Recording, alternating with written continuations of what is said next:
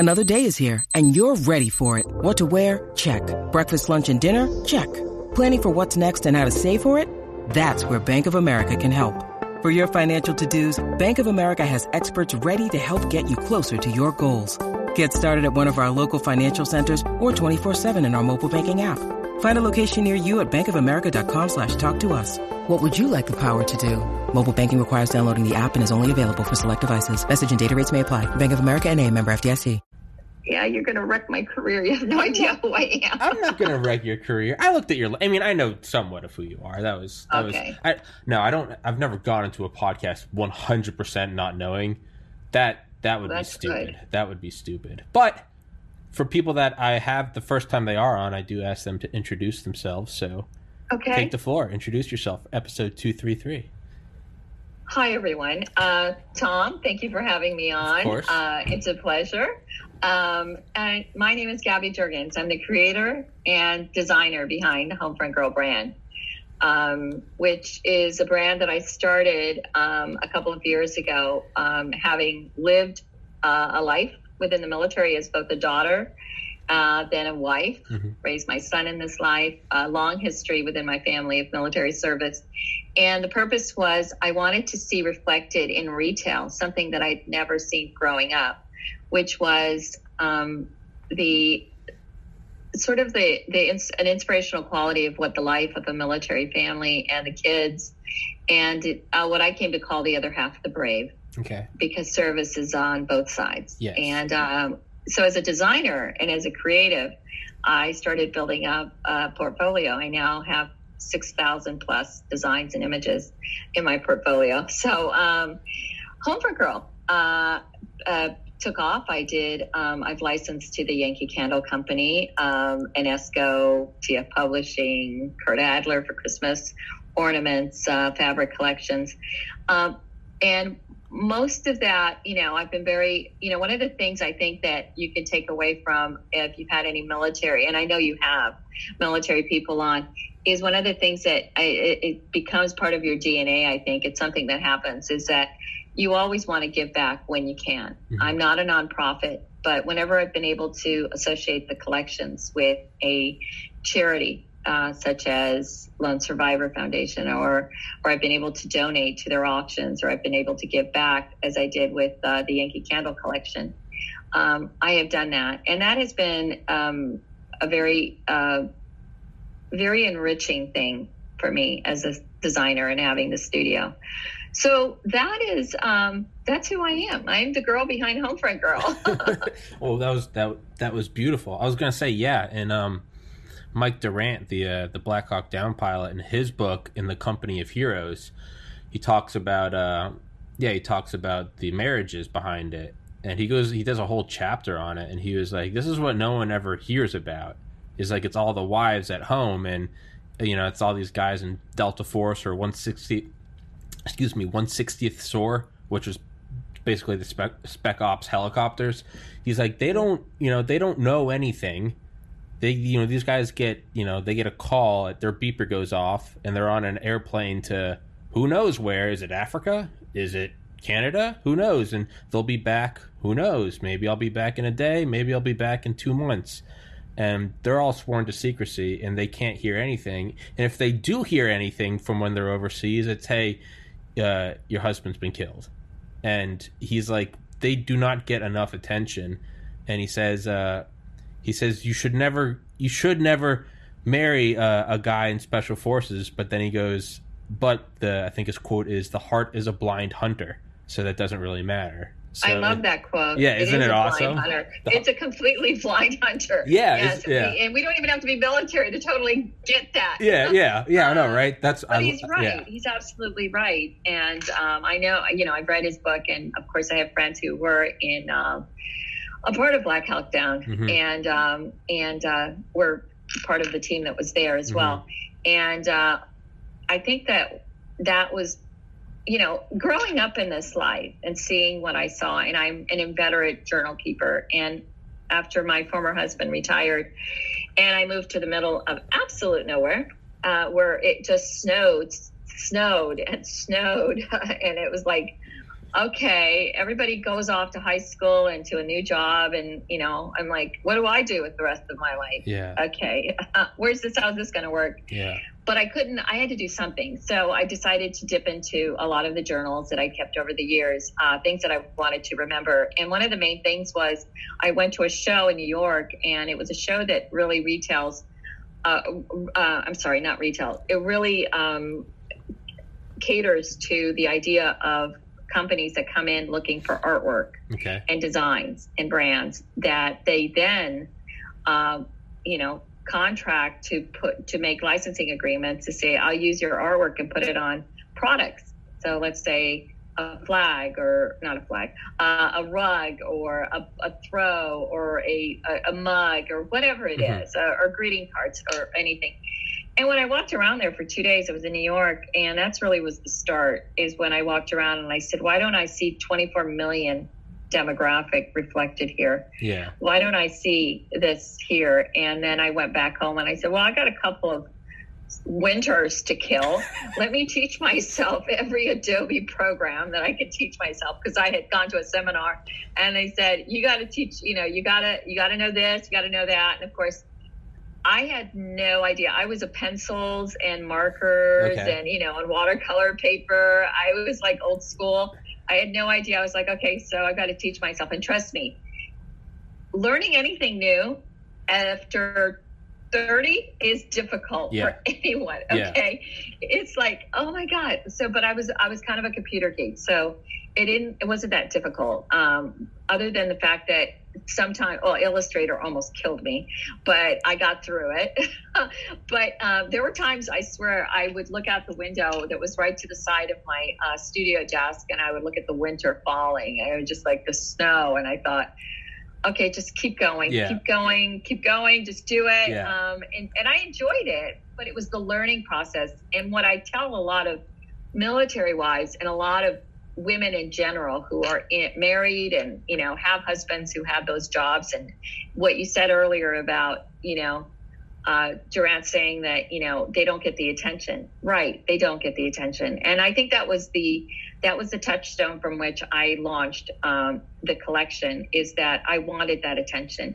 Yeah. I think it's important for the country. Now, I'm not a nonprofit. Yeah, I wanted to see retail. I want to see stuff in the stores that say, imagine a world without heroes. Freedom is never free. Yeah. I wanted emotional products, and I wanted things. And then I went on to, of course, expand. Now, I haven't licensed these. I wish I could. Anybody out there listening, please call me. Oprah girl. I went on and developed Homefront Baby. I developed everything from, bedding to binkies to, I've designed over 80 camos from a pattern that I created myself, and they're all fun. They're not grandpa's camos. They're fun. I wanted trend. I wanted something, that was full of color and life. And then I wanted the messaging to be absolutely on target. And I think having lived this life and having for all my life, I think I probably am one of, as someone who has been in this life for as long, I don't think there's anyone better than someone who's lived this life to be able to say, this is what this life is about, because we know the pitfalls where you don't go. Because when you live this life, you have a very protective, and you have a very insular environment. I'll live. We are connected by experiences that we all share, from being the family that does not know where that special ops guy is going to leave and where he's going, and he will not be telling her. And that's why, honestly, that's why the divorce rate is so high within the special ops community. It's not an easy life. It's not. The guys are great, but they chose, and then to tie your life to that, it's very difficult, and so I expanded it to Homefront Baby. Then I did Homefront Pets, because we have 4-legged heroes that we love. And then I expanded it to Homefront Kids, because I think it's about time that our children see their life reflected in retail, from backpacks to, picking out folders for school, to pencils, to whatever it is, to being able to say, hey, that's me. I that's who I am. Yeah. You know, instead of being the kid that nobody quite understands, because you don't have a parent that shows up at school for your games, or a dad that shows up, or a mom because they're deployed. Yeah. There's something very, very unique to the life that military families live. And I think that was the overriding goal, is I wanted to shine a light to really cement the bonds within our military families in life, and also to give a peek to the civilian community as to we're more than just the white buses that say goodbye, and we're more than just the welcome home videos that you see on YouTube. Yeah. So that was part of it. Yeah. It's kind of a 180. I was gonna say you've mentioned it twice now. I'm not a nonprofit. I don't think there's anything wrong with that. There isn't, but I want to make a profit, honey. I have to live. Exactly. That's what I mean. Is a lot of people kind of, with anything it is that anyone does, it's like, oh, but you're, it's like, I love doing this podcast. I absolutely love it, and I also want to make money on it. And if I ever say that to anyone, they're like, oh, so you don't just want to talk to guests, you also want to make money. I'm like, yeah, of course. I want to. Dude, I got into medical school out of college in 2013. Yeah, I read your bio. You're amazing. Yeah, thank you. And story. But I loved medicine. I loved volunteering at hospitals. I loved shadowing doctors. It was great. I loved it. But if you'd ever bring up to anyone like, yeah, no, I also want to make a killer paycheck, they look at you like, like you're Satan. And it'd be like, dude, like, as much as I like this, there's more than romanticism is going to have to carry you through your 97th straight night in the library past 2 a.m. studying molecular biology and organic chemistry. Like, you can have all these beautiful ideas about this is what I'm going to do and this is who I'm going to help, but it's more has to carry you through that, and knowing that, okay, you're going to be financially set, that pulls you through when you're exhausted and you're on day 3 of no sleep in finals week. But if you ever bring that up, people are, oh, so you're not nonprofit. So yeah, I just wanted to say that's just personal. Who cares? Yeah, you make money. I don't think that's how shit. But the amazing thing is what you just said is true.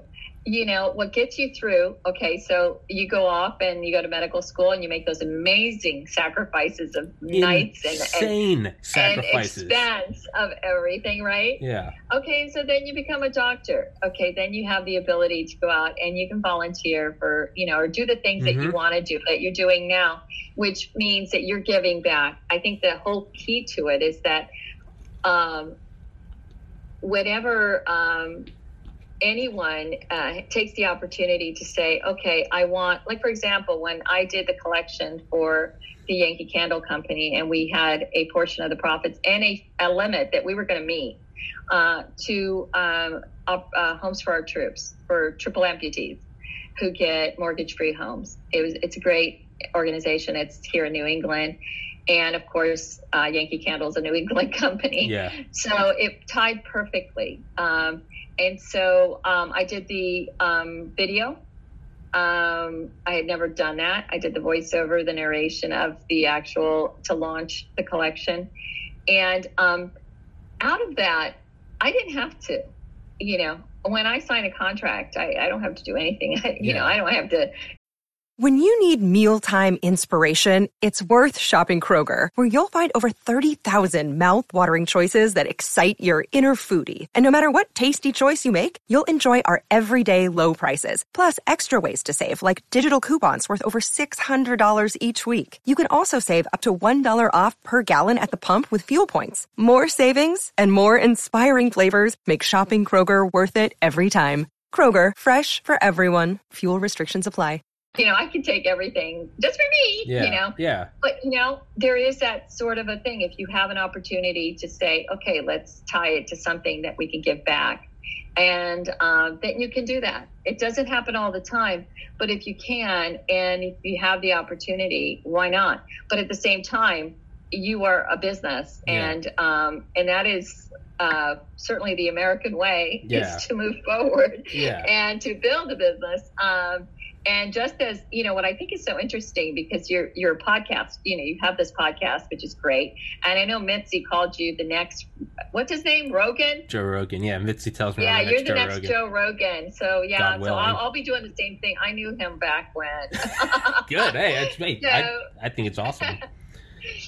Monetizing a podcast is very difficult. Yeah, it's extraordinary. I don't know what the key, the secret is to it. I have no idea, but it is not that easy. No, I'll tell you when I figure it out. Yeah, will you tell me? Yeah, could you just send it over? Yeah, I'll tell you once I figure it out. Yeah, people ask me, man, it is not an easy thing to do. Yeah. But the key thing is how many of the podcasts that you do put out there, and the interest of keeping, you've had so many amazing authors, and you've had, so many amazing people who are energetic and excited about doing things, and being involved. And I think that's one of those things that finding, I've listened before I got into podcasting, before I even did Homefront Girl, the podcast, and really, there's two reasons why I did it. I can be very pragmatic and tell you that the main reason was, not the main reason, but one reason was marketing. Absolutely. I thought it was a great opportunity for marketing the brand. Yeah. Right? And then the second one was, I do love talking to people. Yeah. They didn't call me Gaby just by accident. I mean, I think my mother knew. Touche. Right. She knew this girl's going to talk her head off. Yeah. So, I do enjoy it, and I had gotten into voiceover and narration, another very difficult line of work to get into as well. But I do enjoy. I think the idea of telling a story, being a part and sharing the stories. I've interviewed Helen Patton, whose grandfather was General George Patton, who's a friend, and she's great. Yeah, no, it was great. That was the last interview that I did, and today I'll be interviewing first-time female filmmaker, Kristen Taylor, which I'm excited to, because her documentary film about the Normandy and the D-Day landings is winning awards all over the country as it makes its way through the film festival. Hell yeah. And it's such an extraordinary subject, and having been to Normandy and seen what she actually, I learned so much from just watching that, and I thought I knew everything about Normandy, but I learned a lot. But you bring so much of that. And then we did Mitzi Purdue. You had Mitzi, and she talked about, Mitzi's like, oh my gosh, she's so golden, and she's just it's just amazing, and she has no problem telling you her age. I know. I didn't believe her. To have that energy, I mean, at that age, and be is a gift, really. Yeah. And those are the kinds of things that you're bringing to light, and I'm hoping to bring to light. I got a chance to interview some of the cast members from the movie The Outpost. Mm-hmm. I don't know if you got it. Did you see the movie? I have not. Oh, Tom, you got to go watch that movie, okay? I feel like... All right, get on Netflix now. Okay, go watch that movie. Okay. So I got to interview the co-president of Millennium Media that puts it out. They're the ones that put out the Gerard Butler Fallen series. Okay. Have you seen that? No, but I'm familiar with the name.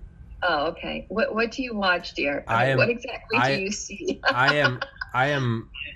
This comes up a lot on this podcast. I live under a cultural rock, and I have my whole life. It just I'm weird like that. I think I read Harry Potter in like 2015. Like it's not just anything you're mentioning. There's a good chance that 99% of anything you mention, any movies or shows, I probably have. And it's just, I don't know. It's not like a hipster thing. Like I don't avoid it either. If it like comes across my lap, and I'm sick or whatever, and how have you gotten through COVID? What are you binge watching? How are you getting through COVID? I've done a podcast almost every day, and I think I've listened to 104 audiobooks since March. Oh, okay, so you like audiobooks? I listen to like historical books probably 8 to 10 hours a day, just going on in the background. That's how I've gotten through COVID. I decided when it started, I was like, there's two ways I can come out of this. I can come out of this like a wreck, or I'm stuck at home, which means everyone else is stuck at home, which means a lot of people are going to be available for podcasts. Absolutely. Exactly. That was my mindset. And now that was a good mindset. Yeah. But I'll be texting you movies that you have got to add to your binge watching. Absolutely, I will. It's just, so it's, people ask me, they're like, what have you? I'm like, dude, I don't know. I don't know. I have nothing against it. I don't know. It comes up a lot. Why haven't I seen this, that, or the other thing? I don't know. Well, the whole country has just been on a binge of watching television. Yeah. It's ridiculous. Yeah. You're stuck in a house. That box there is mesmerizing. I know. Okay, what's on TV? I know. Well, again, that was my logic. Everyone is consuming more content than ever. And I was like, what better segue to here's my podcast? Like, it's when I decided in like March, it seemed like 2020 was just like, write it off. Like the year sucks. I was like, well, if that's the case, I want to have something to show for it. Like if it sucks regardless, might as well get something done. That's how I felt being in a cold tundra. Exactly. Well, that's what you talked about. Looking outside. I want to have something to show for it. Exactly, because the time is going to pass, and the current situation sucks. So you might as well get something out of it. And that's what my logic is. It's like, no matter how bad a day is, if I'm listening to audiobooks, it's like, you know what? The day sucked. I had a bad workout. I didn't meditate well. I'm depressed, anxious, whatever. But you know what? Now I know about this deputy director of the CIA, and is it worth anything? Probably not. But you know what? Now I have a piece of information. But when you when you add those up over all of COVID quarantine, well, now it's manifesting as now I'm just emailing authors whose books I've read, and I'm getting them on my podcast. And now it's like, oh, okay, so it's like make it work for you. Does that make sense? Oh, absolutely. I'm going to be texting you a couple people that I think you should probably have on. Please do. So, authors especially. Please do. But no, absolutely. And, I think that's a good mindset. I mean, it's funny. Halloween was yesterday. Gosh, I felt so bad for our children. The little kids, it's like, okay, and I saw a meme that came across on Instagram, and it said, okay, I've been wearing a mask for about 8 months, and I've been eating candy for about 8 months. What's different? That's brilliant. Yeah, it's what could be scarier than 2020? Yeah, we're all wearing masks and eating shit anyway. I just like completely, vegetating, and but I'm like you. I have to make my time. Yeah, I gotta have something to show for it. Something. So it's important. Yeah, I feel so.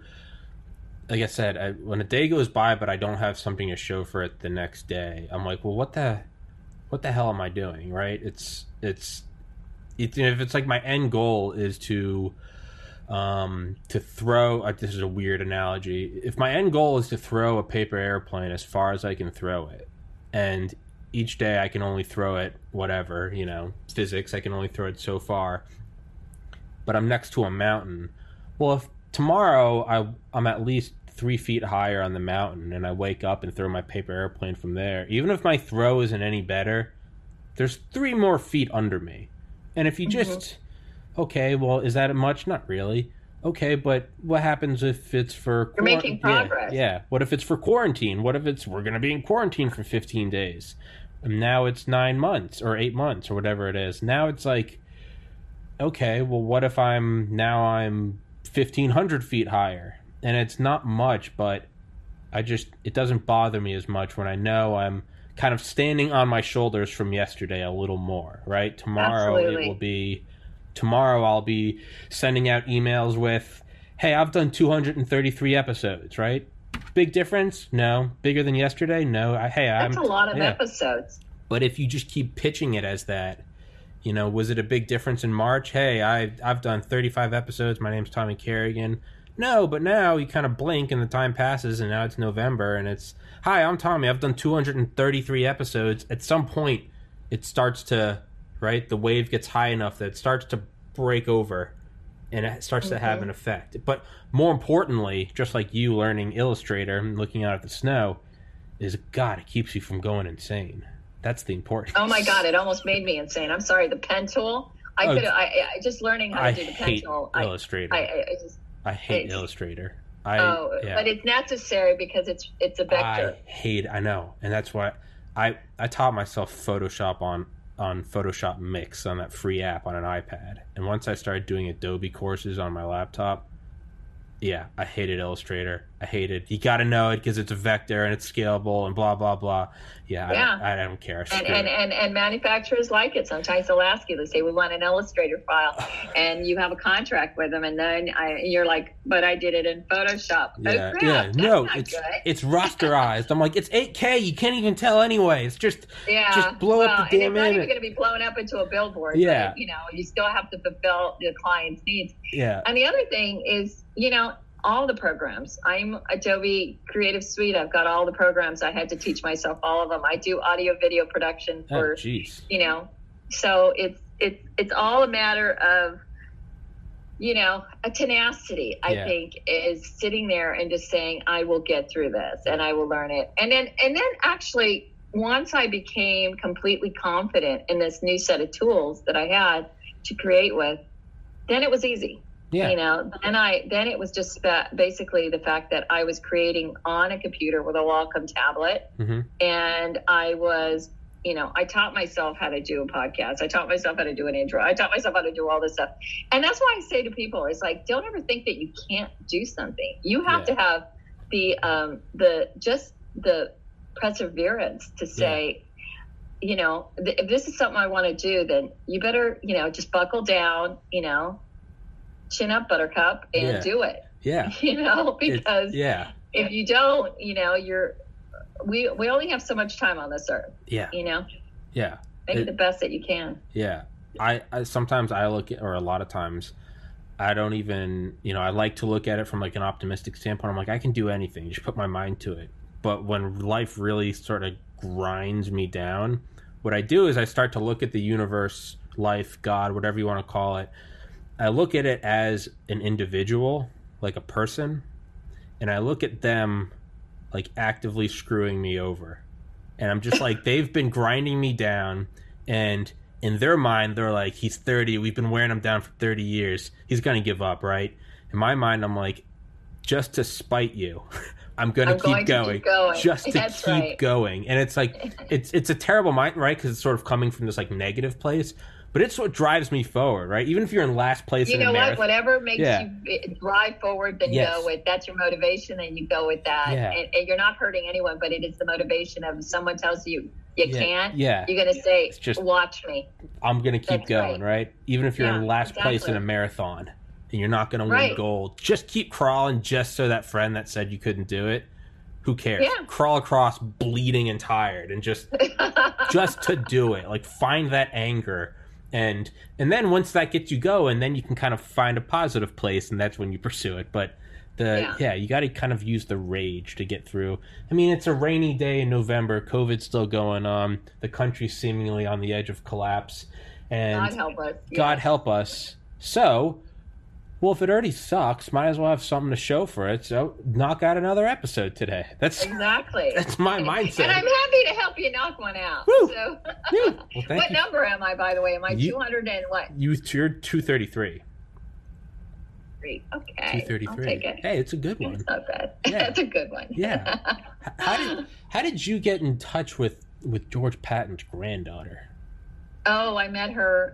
It was actually serendipitous because I actually met her mother and father first without knowing her. I had we were living in Boston, and the West Point Society of New England always had this picnic held at the Patton farm. Mm-hmm.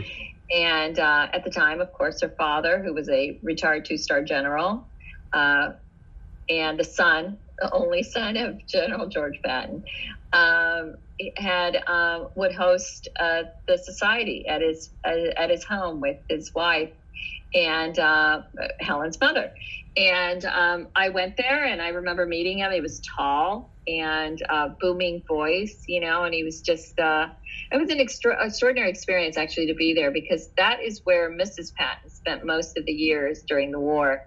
Was there at the Patton farm. And then, of course, to walk around and see so much of history reflected all over the place was pretty extraordinary. But then years later, when my former husband became a brigade commander and we went to Stuttgart, Germany, where he took command, he had to go. Well, actually, it was before he took command, he was actually at Heidelberg at United States Army Europe Command, and he had been delegated to be the representative for USERA at a Holocaust commemoration. Okay. And he was sitting next to this woman with a shock of white hair, young, very attractive, but she had a one of those that my name is, and it said Helen Patton. Yeah. And he's a West Point graduate. And of course, Patton was a West Pointer. And so he just happens to ask her, says, "Excuse me, ma'am, I would be rude, but would you happen to, by any chance, be related to General Patton?" She goes, "Oh, yeah, that's my grandfather." And from then on, it just took off. And they became, they talked a lot. And then she came to Stuttgart. I met her. We developed a very, wonderful friendship. And over the years, and, her father had actually served at Stuttgart as the commanding general. And at the time, the commanding general almost held court as the mayor of the command, And so for her, she came to visit, and she got a chance to kind of go down memory lane and see where she had gone to high school there. So she got to see where she used to live. And, a lot of military kids like to do that. It's an opportunity to revisit, because you don't really have a house that you can go back to. Yeah. You live everywhere every 2 years. Yeah. So it's always nice to go back and say, "Oh yeah, I remember that. That's changed in this." So Helen and I became friends through that and kept together. And then we stayed for a week in Nehu in Normandy, which is the Patton home. Okay. It's now been made into, under the Patton Foundation, it has become a place where it's a lot of military veterans who PTSD or anything along those lines can go to spend some time. Of course, she's always been very, very much involved with our greatest generation and also keeping alive the leadership principles of her grandfather. Yeah. So have all the Patton children, her brothers and sisters as well. Benjamin Patton has done amazing things doing We Were There. I believe that's the name, and I could be wrong. Forgive me, Benjamin. But it's basically bringing to different bases the opportunity for our veterans in active duty who have served overseas to take a camera and tell their own story. So you kind of he's taught them filmmaking, and they can tell their story. So it's been a very successful program. And Benjamin wrote a book called Growing Up Patton. He didn't go into the military. My son didn't go into the military. He didn't follow his father's footsteps. Now, there's many that do. I have lots of friends whose children went ahead and followed into West Point and kept the legacy going. But, I always look at it this way. My son served 18 years in the military as a child, as a military brat. Yeah. Okay. And at the time when it came for him to make that decision, that was his decision to make. He's now a producer in Hollywood. Oh shit! And that's the choice he made, and I'm very proud of him. He was at HBO, working marketing for the Game of Thrones franchise and Silicon Valley and Westerworld. I mean, he worked on all of that for 2 years, and then he just decided, I'm going to LA. I'm going to get my master's. So he went to the American Film Institute, and then from that he went to work for Millennium Media, and then from that he's now working for a very incredible company that is doing a lot of work in with television. And I could tell you would know exactly what I'm talking about. But if I do, I may not have a son who comes home for Christmas. So I won't say anything because I'll be revealing a secret. Oh, I thought I'm not allowed to say. I thought you were alluding to somehow it was dangerous. Like, I was like, oh my God, is he working with the mafia? Oh, I thought you were alluding that he's working for like the CIA. I was like, don't get him killed. I was like, this podcast isn't worth it. Oh, okay. It's just Hollywood. I guess you could call it that in some ways. Okay. That's badass. That's like super successful. I thought you were just casually saying, oh, he went into filmmaking. I was like, oh, that's neat. Find your own, right? Find your own thing that you love. No, he's going and he's burning it down.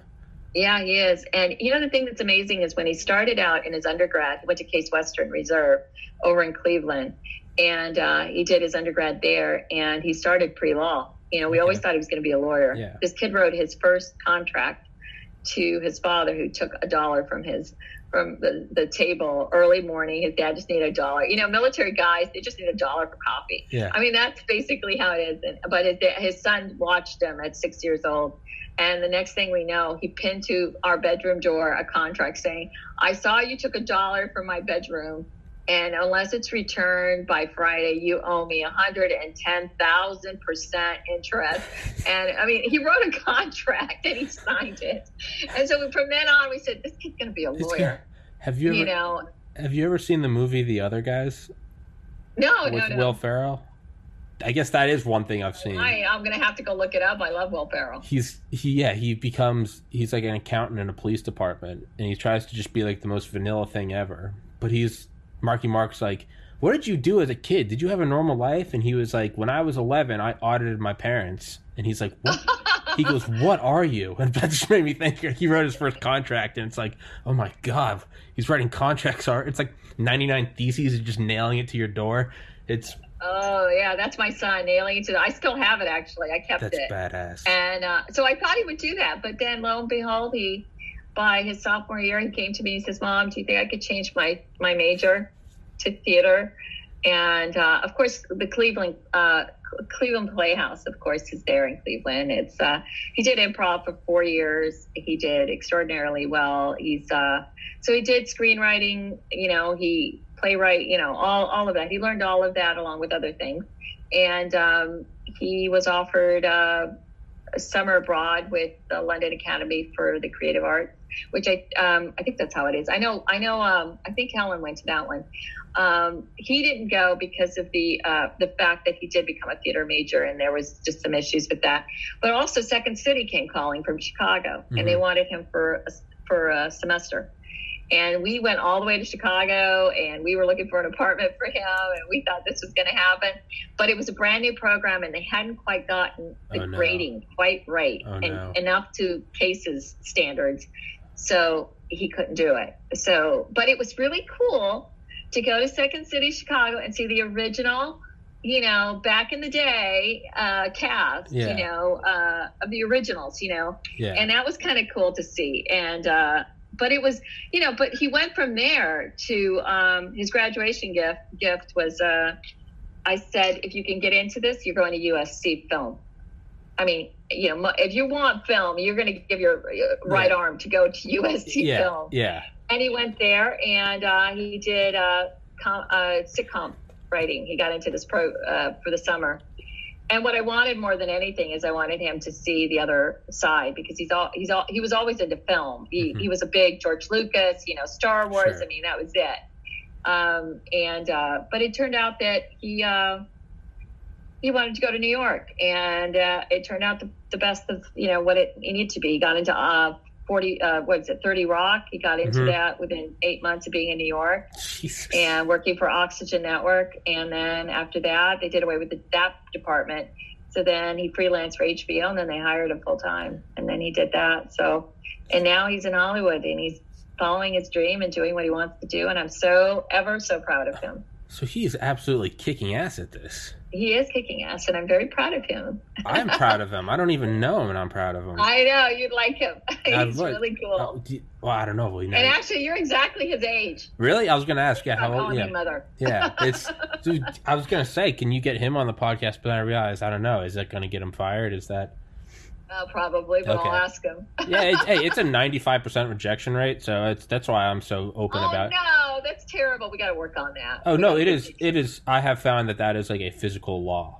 Like, really? Oh, yeah. I mean, it's almost like a physics equation. It's like PV equals nRT, or it's like 95. Shoot out 100 emails, 95 won't respond to you, 5 will. One of those 5 will say sure. That's what I've found. And so but I've just taken it as like, I've stopped complaining about it and been like, all right, whatever. That's just what it is. But you know what? Look at it this way though, Tom, is that you're shooting it out there. And if you didn't do that, then you wouldn't have any kind. Exactly. It really is the fact that you have, look, Rogan had this, he came from something. Okay. So it wasn't easy from the beginning for him too. Yeah. So it's like actually my son will tell you in New York, there's a million actresses that want to be Broadway stars. Okay. There's a bazillion of them and they come to New York. And out of all of that, you're going to run into the disappointment of the fact that, I'm sorry, every major high school star of every town high school in the country showed up in New York and thought that they had the chops for, making it.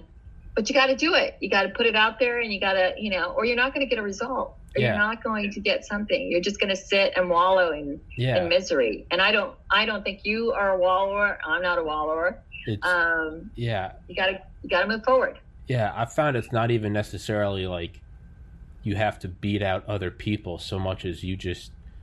It's like if there's like a bunch of people holding onto a pull-up bar. It's not even that you have to do the most pull-ups. You just have to hold on the longest, and eventually people start letting go.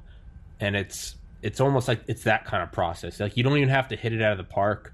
You just kind of have to keep going and going and going. That sounds like a Survivor show. Actually, it does. I think they did that, where you hold on to the bar and that's who drops first. Probably, but that's what I found. Is like it's not even like that you have to outdo everyone else so much as you just have to like just not give up, just hold. And it sounds so cheesy and cliche, but it's like if you just hang on long enough, all this at some point it's not that you succeeded. It's just kind of that everyone else failed, and then you're like, oh, shit, I'm here. Right? It's that. At least that's what I found. I don't know how and accurate that's what you want is that you got there. Just if I had sat down all those years ago and I had said, forget it, I'm going to go and get a bottle of wine and sit down and watch The Housewives of New York City. Yeah. And I'm just going to sit down and that'll be what I do, and I'll just be the country club wife. Yeah. The rest. And I didn't do that. I said, I have to do something, and I've got to figure out what my next.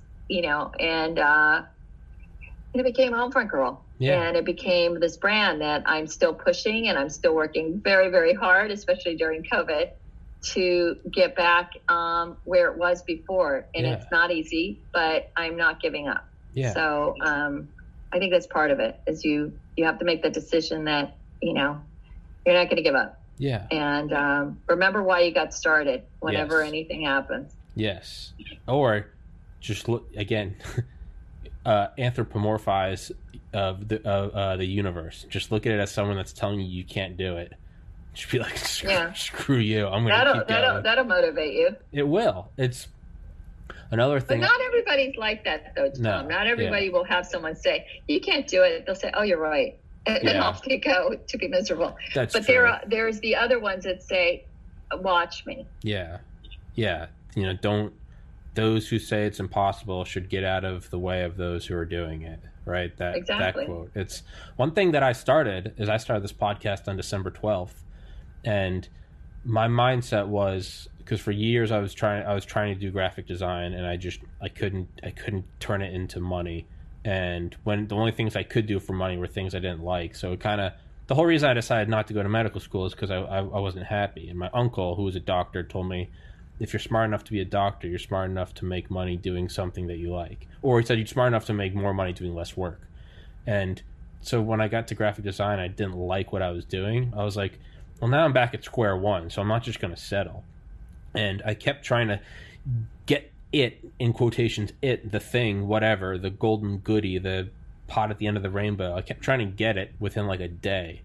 And I kept going for like instant gratification, completely ignoring like the recent memory that it took 4 years to get into medical school. And finally, this like last December, it just kind of dawned on me. I was like, I keep almost blinking, and it's like December again, 2016, 2017, 2018. And each time I look back and I'm like, man, the time has passed.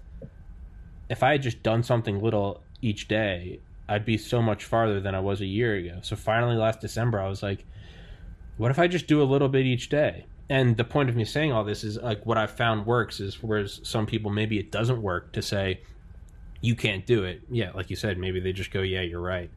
So like I took a different approach, and it was, I still have it. I updated it this morning. I have an Excel spreadsheet, and in the columns I wrote a number of episodes, number of subscribers, number of total views.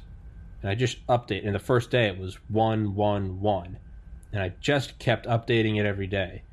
And it went depressingly slow. Like absolutely miserably slow. But I would always kind of just blink and, oh my God, it's been 2 months. Oh my God, it's been 5 months. I just kept adding and adding and adding.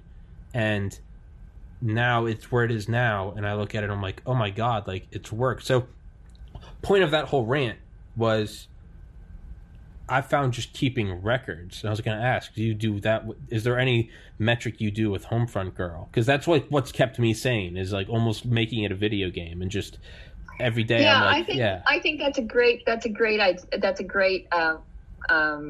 thing that you're doing. As far as with Homefront Girl, if I were to keep a record, it would be the contracts that I have. Yeah, well, it'd have to be private. Every time I sign a contract, that would be really the best metric because, but it, the difficulty is for me is that I started with something that no one else had actually ever looked at. I started with a market that no one had ever looked at. Yeah. And I'm still in many ways dealing with that. Yeah. Dealing with that sort of a prejudice against the fact that it might be a niche market, but it isn't. 24 million is not a niche market. I don't know what consumer wants or what retailer wants to pass up on a consumer market that large. Yeah. And on top of that, I extended it to first responders because I feel that, sure. When I came up with Homefront Girl, the log line was, she's a wife, she's a mom, she's a sister, she's anyone that's ever shared their hero with the world. And when I say she, I was called Homefront Girl. So, that kind of just means that, but it by no means excludes the service of male spouses as well. And, so as far as any kind of metric that I look at, it would probably be the fact that I have a very strong following within, on Instagram and, Facebook, and that's all well and good.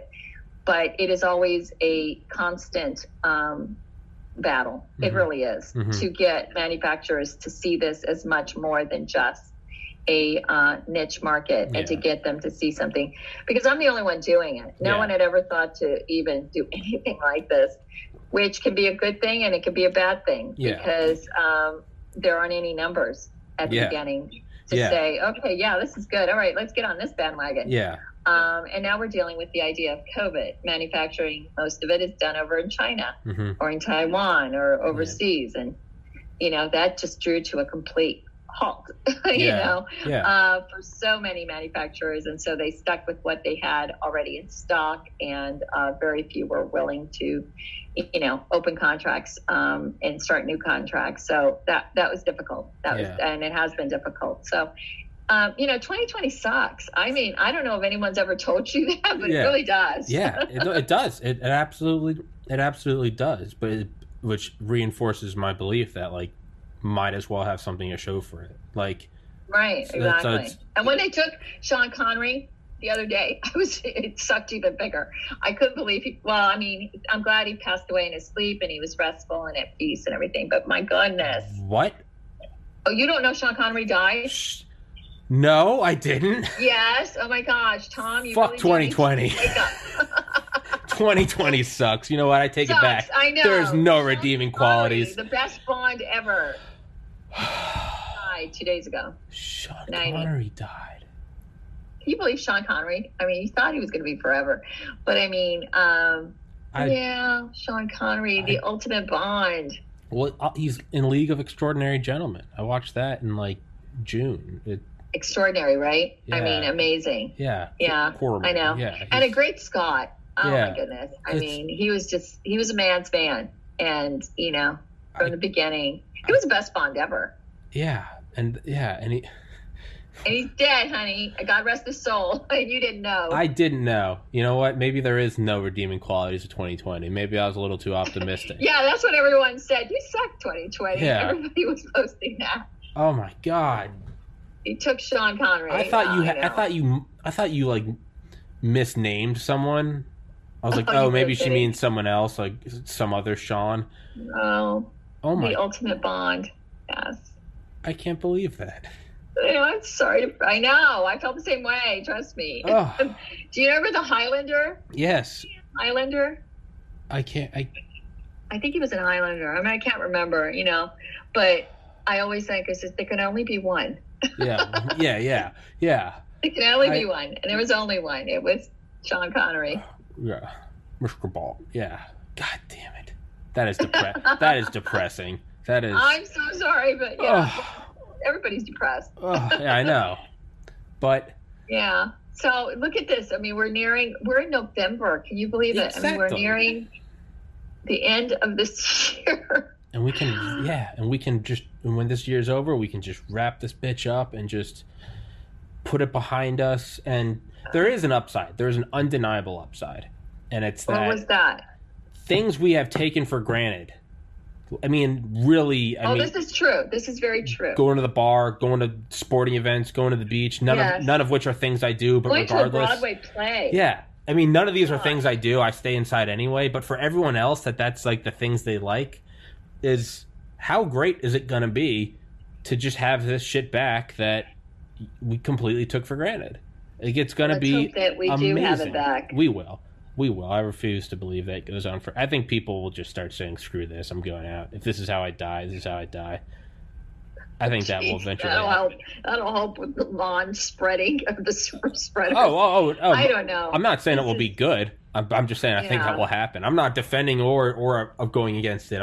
I think eventually you're going to have people be like, well, they're saying into 2021 this summer. I mean, Broadway's supposed to be coming back June of 2021. That's what I've heard so far. And, but you think about it, how many of those people have been put out of work? Yeah.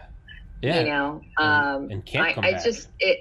People, when you start to think about the people who are in those kinds of, from rock concerts to people who put the concerts together, like the scaffolding and the lighting. I know one who owns a business who that's all he does for over 30 years. Yeah. Major concerts. Yeah. And, it hurts business. Yeah, absolutely. And then we've got Broadway actors, the Grips, the people, behind the scenes, they don't have a job. Yeah. It's been extraordinary. I mean, 2020 means seeing if you have perfect vision or, 2020 is hindsight, as the saying goes, but nobody saw this coming. Yeah. When we greeted 2020. Yeah. But who knows? Maybe this is where, if we rebuilt after World War II or the Civil War, if we got through the Cold War, if we survived 9/11, I just don't see this being the nail in the coffin. I think it's definitely bad, but the idea that this is kind of like, you can't do that. All right, maybe you're right, I can't. That's how I look at it. This is the universe being like, all right, it wasn't World War II, it wasn't the Civil War, it wasn't 9/11. Here's COVID. I mean, am I really going to give the universe that gratification? He knocked me out with a pandemic. Not at all. No, screw you. I'm going to come back, and me speaking as the human race, I'm going to build the best goddamn thing ever, and we're going to laugh in the face of COVID. That's my mind, because I don't... Sure, optimistic, romantic, idyllic, all of those, but I don't see... It's what Elon Musk said. I'd rather be optimistic and wrong than be pessimistic and right. Because there's nothing... Exactly. There's nothing... What do you get from pessimism? What do you get from a negative attitude? You don't get anything from it. It's but more of the negative. Right? It's like, I told you that my house burned down. It's like, why are you happy about that? Like, so I'd rather be blindly... You were right that it was going to burn down? Yeah. I was like, okay, cool. Happy. Yeah. It's like, cool. Yeah. I told you that girl was going to reject me from going out on a date. It's like, why are you cheering that? So the way I look at it is like, this is just but a stepping stone to something greater. And if it's not, then I would much rather be wrong about it being a stepping stone as opposed to being, nope, it's over, humanity's over, the rest of the world canceled. What do you, what is, but to kind of completely jump back, I saw on your website, there's a petition to the Department of Defense. Mm-hmm. Can you go into that? Because, Sure. Yeah. Well, there's something within the military that's called the 2020 rule. And I don't know, that's not the official name, but that's what most of the military families know it as. And it means that if you are married, you have to be married 20 years of service members' active duty time. You have to be married with it. You could be married 50 years. But if you only have 18 years of his active duty years that you were married, then you will lose, in the event of a divorce, you will lose all of your benefits because you're missing 2 years. If you are married for 19 years and 364 days, you will lose it because of 1 day. And that I discovered as I was fighting cancer at Johns Hopkins, because I, at the same time, was dealing with the fact that my marriage was completely falling apart. Sure. And then I got cancer from the stress, because stress will give you cancer. And so what I decided, and I think this is just in my nature, is I think if you have what I felt in discovering that after living my life for my entire life within the military structure and having served as a military spouse, because our children and our military spouses and families serve as well. Sorry, but that's the truth. Mm-hmm. And was that this is an unfair law. And I went with a friend. I left chemo that day, and I had made an appointment to see my senator, Rhode Island, Senator Reed. And I told him what I wanted to speak to them about. So I got an hour with him, and I went in and I sat in front of him and I said, this is an absolutely unfair situation that you're placing those who have been those combat multipliers that you love to call on and say that they've done all that they've done. But yet, in the event of a divorce, you have a law in place that will leave them at a loss for the benefits that they have so richly earned. And when you are a military spouse, unless you're one of the rare cases, you don't build up a 401k. You don't build up a career. It's not the kind of life that makes it easy for that. And I will say that the spouses of today have been able and are very motivated to become entrepreneurs within the structure of the life that they lead as military spouses. And I think that's an extraordinary thing, and I applaud them for it. But at the same time, the law, the way it sits, will still keep you away from your benefits. And then when I told them, I said, look, the war has come home. You have 5 million military caregivers that are taking care of our PTSD and TBI and those that are even further wounds. And they go to therapy. They have to deal with this somehow because they're dealing with night terrors. They're dealing with a person that they sent off that came back a completely different person, and they have children. So now what you're telling me is that if that person decides that, you know what, I don't want to be married anymore, and that woman has absolutely no recourse and will lose her benefits, the use of the commissary, the use of going on a base, the use of being able to get her therapist and have health insurance. That was the big deal. The health insurance was the big deal. Yeah. That cannot be what the military intends when they, we have a warrior ethos, which is leave no one behind, but you're leaving an entire cadre of military supporters and families, and that's unfair. So I started the petition. I am still, COVID has interrupted everything, but I was working with a couple of people, senators, and who sit on the Senate Armed Services Committee. And my determination is that it's too late for me. I can't help. It can't help me any longer. I was missing a year, and because of a year, I lost everything. And I had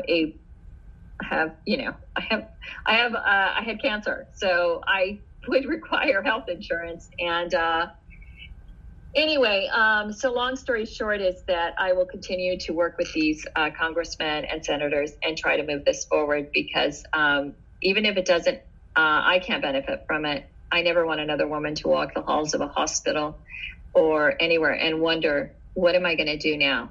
Yeah. Because it's out of her hands. And the military that I know and love, and this is anathema to what they really should be doing, and this is wrong. So that is what the petition is about, and that is what, as a military, advocate, and I guess you could call me that, it is to make a difference. So I've been on, Brian Kilmeade show, and I talked about the 2020 rule.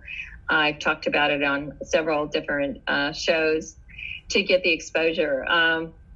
Nothing, last year was a lot. I did quite a bit, but then, this year is a completely different year all around. But I continue to push the petition. It's important. It's important to stand up. Yeah. If you have a voice, stand up, even if you can't benefit from it. What did you mean when you said it can no longer help you? Is that it can't be grandfathered. I'm divorced, so I can't be grandfathered into it. okay? If I had been separated and legally separated, I would continue to keep my benefits, and then if it became law, then I would benefit from it. But that wasn't going to happen. Unfortunately, I'm a moron. What is the difference between divorce and legal separation? Well, you're not a moron, but divorce is like final. Okay. And legal separation is sort of like you've made an agreement that you're not living together, you're separated.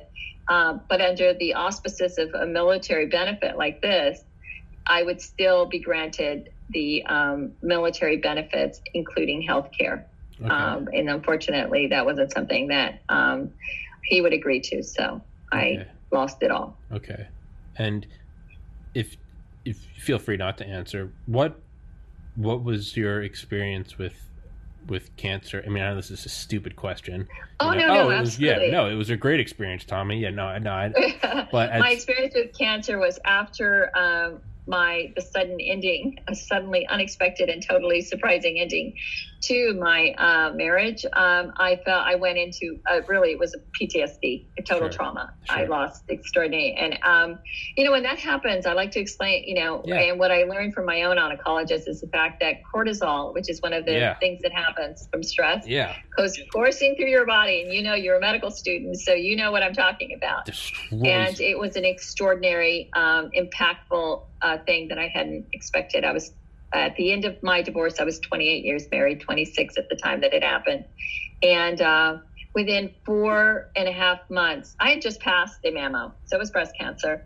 And so I was healthy. I was, thankfully disgustingly healthy for most of my life. Yeah. And, but it took something like that, something that was so traumatic, so incredibly unexpected, to take me to stage 3 very quickly. So within, my husband was left. I was left on an island, and I have absolutely no idea what just happened. And within 4.5 months, I was listening to my doctor tell me that I had stage 3. So I had to get to Johns Hopkins to fight it. So I did. No idea how it was going to happen, but I did get through it. I went into remission, and I did come out of remission last year. So I've been fighting it. No, actually, that's not a good thing. People always say that when I do that. So I was in remission, which was a good thing. When you're in remission, came out of remission. Put it down. Oh, no. I came out of remission, so that means that it came back. So I've been, I had to fight it again, and things are going good. Okay. So I'm very grateful for that. Okay. I mean, it's not easy, of course. I'm fighting it again. Yeah. But you know what? There's a lot of other people that have a lot of worse situations than me. So I have to give thanks for incredible support system that I have. And also, I think the best thing, and I think you would agree, is that in any situation, approach it with positive qualities. If you approach it with just like we've talked about, the negative aspect, what are you going to get? It certainly isn't going to help in any way. I mean, I could curl up in a corner and just be in a fetal position and say, okay, I'm done. This is good. Yeah. God needs to go find some other badass. Yeah. I'm done. Yeah. Go find another hero. It's not me. Yeah. But, no, you have to, I think a positive attitude and gratitude, every day is important. So, I think that's key. Yeah. So, I'm doing good. Doing good. And we had some really good news not too long, actually last week, and very, very happy about that, and happy that I could call my son and tell him the news, and he was hooping and hollering over in Hollywood. And so that's good. So, you gotta say, I'm not giving up yet. Yeah, I think it's from the Bhagavad Gita, and it's Vishnu. I love the Bhagavad Gita. Yeah. Good for you. Yes. I read that by accident in college. I was taking a class on like religions of the world, and I did the wrong assignment, and I ended up reading like most of the Bhagavad Gita over like a weekend, and started it and was like, this is, because that's like right when I started meditation, and I was reading it and I was like, oh my God. I was like, this guy's meditated. I was like, when was this written? And then I was like, oh, holy shit, this is really old. But in it, isn't it? It's like he's whoever, he's going into battle, and he's like, I don't want to fight anymore. And he's like, I'm just gonna drop my shield and sword and like go kind of sulk off into the woods. And like Vishnu comes on, or whoever it is, and I'm getting all the names butchered, but he's like, no, he's like, go, he's like, rise to the fight. He was like, this is why you're here in this reality. And it's, my interpretation of it is like, when we die, like and I do believe that there is just, I don't think anyone cannot go to heaven. It's, again, maybe I'm too optimistic. I think everyone goes back into some ultimate oneness and bliss with all love and perfectness. And whether or not you like live an awesome life or not, I think we all go back into that. That's just my opinion. But it's like, and seeing is how, it's almost like walking across like a high rope, tightrope with a bunch of cushions underneath. It's like, no matter what, if you fall, you land on cushions and you can go up again. If you make it across, cool, you can high five and then you can jump into the cushions. No matter what, you get to go to the cushions. So might as well try to walk, because why not? That's kind of from the Bhagavad Gita, is like, rise to the fight. Like, you're not here to go sulk off into the woods. You're here to rise to the fight and be a warrior. And then maybe you die, in which case give it your best effort. But that's kind of how I look at it, is like, there's, no matter what, you get, eventually, I don't look at death as a bad thing. Maybe that's because I lost a sibling to suicide at 6 years ago. But I look at it as like, and this sounds bad, it sounds depressing, but I don't think it is. I look at it as, I get to die one day. I get to lay down and rest.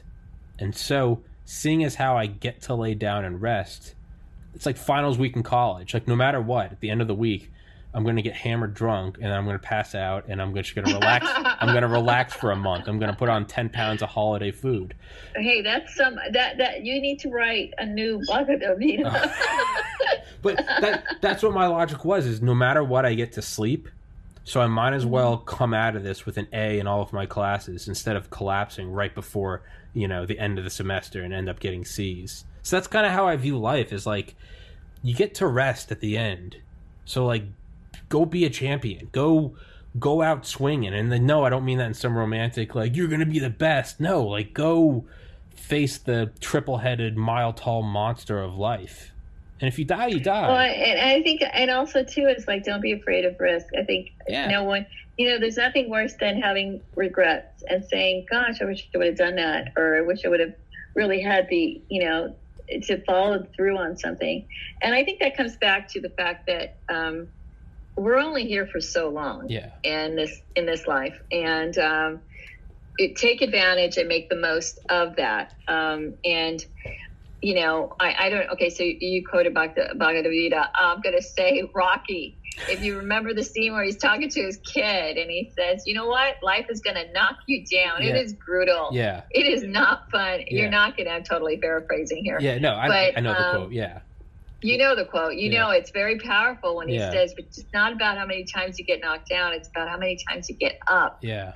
And that really is, in a nutshell, that is life. Yeah. It's about how many times you get up. And you don't blame others. Yeah, that's the other part of the quote. Don't blame others for what you could, and don't envy others for what they have that you don't have. Yeah. Well, how about saying, I'm going to own that one day, instead of too. Saying, who the heck does he think he is having that? Yeah. I didn't grow up in that kind of a world. I mean, I wasn't raised in that kind of a world. My parents were like more about, you could do, believe in what you want to do and aspire to more than just, I certainly wasn't aspire to be envious for the rest of your life. Yeah. It's aspire to be who your full potential is. And I hope I gave that to my son. I used to tell him often, since he was little, and even to this day, he goes, I know, Mom. And today lies tomorrow. Yeah. I used to tell him that all day. What you do today, think about where you want to be in 5 years. Yeah. Because you got to do it today. Yeah. Start today to get to where you want to be in 5 years. Yeah. Because if you don't, 5 years happens in a blink of an eye. Yeah. And then where are you? Yeah. I was gonna say, yeah. I used to listen to that Rocky quote all the time, and it's life is a mean, nasty world, and it's gonna beat you down better than anyone else. And it's not about how hard you can hit or how hard you hit. It's about how hard you can get hit and keep going forward. And if you know what you're worth, go out and get it. And don't make up excuses. Don't say, I don't have this because of him or her or anybody. Cowards do that, and that ain't you. That's the quote I love that. Yeah. That's exactly right. Yeah. You did a great job. Yeah. That's exactly right. Cowards do that. Cowards do that, and that ain't you. Now, if you know what you're worth, go out and get what you're worth. Stallone. Yeah. You know? Yeah. I was going to say, and then I know I said I'd only keep you for an hour. We're at an hour 10 right now. I remember there was a Rogan quote, because I started listening to Joe Rogan in college, like right when the podcast started. And he actually like laid the seeds in my mind of that, like I wasn't happy. Little did I know, like 10 years later, I'd be doing my own podcast. But it was, one of his quotes was like don't be envious. If you're digging ditches or shoveling manure and you're sweating and you're out in the summer sun and you just look like shit and you feel like shit, and then someone drives by in a convertible with a hot girlfriend, don't get angry at that guy because you stink. Look at that guy and go, oh, it is possible to not stink. He's like, don't try to take away, be like, oh, he did it. That means that where I am right now isn't the only reality. That means there are other things possible. So don't, he has that, be like, look at it as like, it's like one of the dangerous things about the atomic bomb was that once we did it, every other nation now knew it was physically possible, and that's where the real danger lied. You can kind of flip that and be like, if you can look at Joe Rogan penning $100 million contract, or Tom Brady coming in and winning a Super Bowl and then appearing at 9 more, don't look at it as like, oh, he did it, who's that guy? Be like, oh, holy shit, he did it? Okay, well, it can be done. It can be done. And that's... Right. Yeah. And that is the way I think everyone should be, because I think take inspiration from those people rather than take a sense of despair that it's, someone else is much more, luckier than you, has it better than you. I mean, if you do that, what exactly will you be left with other than an empty, an empty feeling? Yeah. Carpe diem, seize the day. Yeah. Okay, well, seize the day. Yeah. Go do some epic shit and get out there and do what you need to do, to be who you are, fulfill your potential, and whatever that potential that you feel is there, not what someone else tells you you need to be. I think you need to have a sense of real understanding, and it only comes with, as you said, getting to know yourself, getting to understand and accept yourself. And I think that is one of the best things that we can do. I mean, our men and women who serve in the military have one of the most extraordinary jobs, because they have to salute the flag and go where they're sent. Yeah. And it's an all volunteer force. And thank God for that we have an all volunteer force. But they do it, and they salute, and they go. They go where we send them. And that takes courage, and that takes extraordinary sense of, commitment that they've made. And if they can commit, for whatever reason, led them to being in the military, society, whatever it is that brought them into that all volunteer force. Think about the opportunities that we have that don't limit us to have to be sent overseas to do all that. So you have when you break it down to the parts of, okay, why can't I do what I want to do? Break it down. Okay, what's keeping me from doing it? Well, most of the time you're going to find that the only person keeping you from doing what you need to do is you. Yeah. So that's about it. Yeah. It's like that quote. It's the only thing keeping you where you are from being at your dream is the bullshit story you keep telling yourself. That's right. That's a very good one. It's a good quote. That's a great mantra. Yeah. Well, I was going to say, we'll wrap it up with this, is two more things. First is, you said about regrets. Yeah. One of the quotes I saw at the beginning of my last semester of college that really kind of sealed the deal of sowing the seed of realizing I didn't want to go to medical school was a quote I saw by the author Maya Angelou. And it's there is no greater pain than bearing an untold story. Oh, I love that quote. I know. And I love Maya. So, Yeah, that burned through my head. Like I could no longer... I knew I didn't want to be a doctor for a while, but at that point with that, it became like a splinter in my head. I was like, I can't... Everywhere I look, it's just... I just like almost hear it. It's like there's no greater pain than bearing an untold story. And the second thing is I really hope that you change the name of your podcast to The Gift of Gab. Oh, The Gift of Gab. Wow, that is interesting. Alliteration going on there. I know. It's you. Yeah. But, Gab. Now, is that because you're trying to give me a compliment here, Tom? Are you trying to tell me that I have the gift of gab? You do. It's some guests, it's like pulling teeth, and it's just fine because no guests asked to come on. I asked them to come on. So if guests come, I don't hold any guest in like low regard. They gave me their time, but some of them make it very easy because they talk too, and I can just sit back and listen. You're one of the few that talks, and I'm actually like, oh, okay, they got this. Like they can. This is interesting. Like I can sit back and listen. I don't have to guide this. It's a good thing.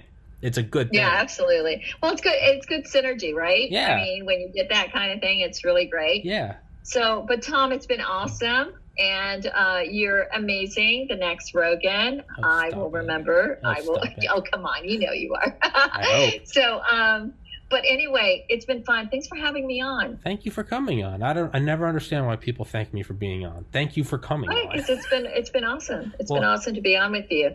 So, hey, ask me back again. Please do. I will absolutely. I'll email you after this. And Gaby Juergens, that's awesome. Homefront Girl. Great. I will link it. I will link all your stuff, your website, your podcast. It'll be in the description and in the top comment.